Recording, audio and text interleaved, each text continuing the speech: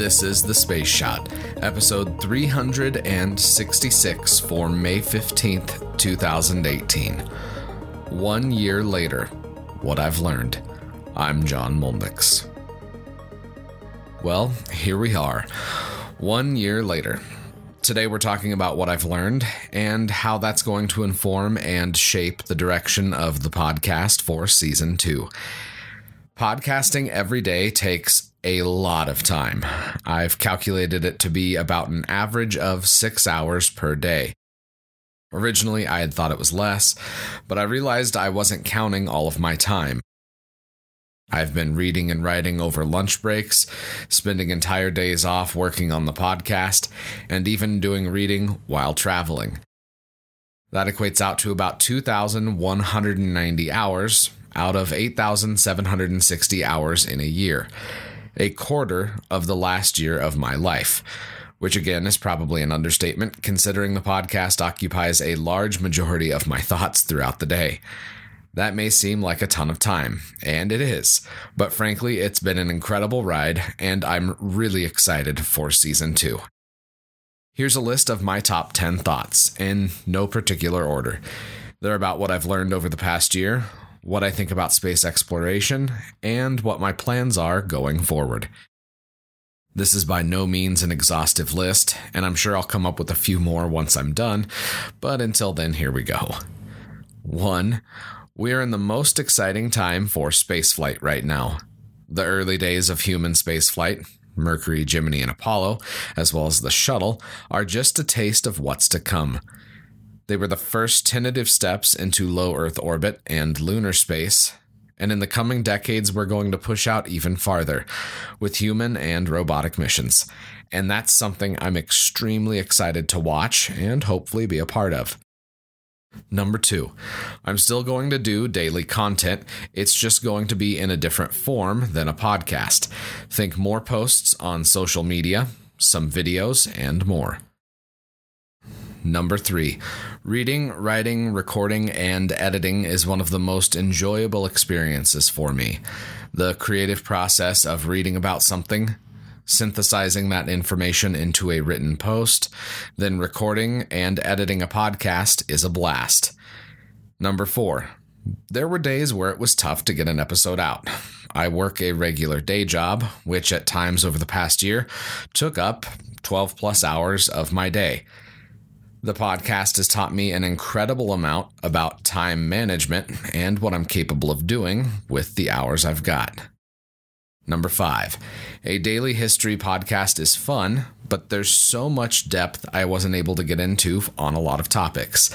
I've got a list of about a year's worth of weekly episodes on more in-depth subjects, so I'm ready to go with content for at least the next couple of seasons. Number 6, technical glitches can mess with schedules, but working through those, turning off a computer, and getting some sleep always seems to fix the problem. I've had a few instances of hosting issues where I wasn't able to upload a podcast on the day it released, but I learned to live with it. I made sure to get the work done and to get the podcast ready, so once my hosting was back up, I was able to release it to all of you that listen. Sometimes technology can be a pain, but without computers, the internet, and podcasts, none of you would be listening to me now, so I'm thankful for what I've got. Number 7. This year, I'm going to focus a lot more on documenting what I'm reading as I'm reading it. That means videos, pictures, sharing quotes, and more throughout the week. Number 8. Coming up with unique angles on pieces of history isn't always easy. Let's face it, some satellite launches are pretty mundane. I hope what all of you have gained over the past year is an appreciation for a wider look at space history, whether it's a boring mission or the launch and landing of Apollo 11. Number 9. I used to not be the biggest fan of writing, which is pretty weird considering I've written over 500,000 words over the last year, but it's amazing what happens when you write about something you're passionate about. You actually write. I know that there are a lot of teachers that listen to this podcast, and I see that many of you work tirelessly to engage students and do the things that tie into their passions. This can be the best thing you can do as a teacher, and I'm grateful that all of you are out there doing that work. Lastly, number 10. There's a lot to remember and forget when doing a daily podcast. There have been times over the past year where I've said I've needed to link to something, and I haven't because I simply forgot about it. I got busy with future episodes. I've still got a few links I need to share for this week, and all the notes from my talk at the Cosmosphere, so I haven't forgotten about those. They'll be out soon.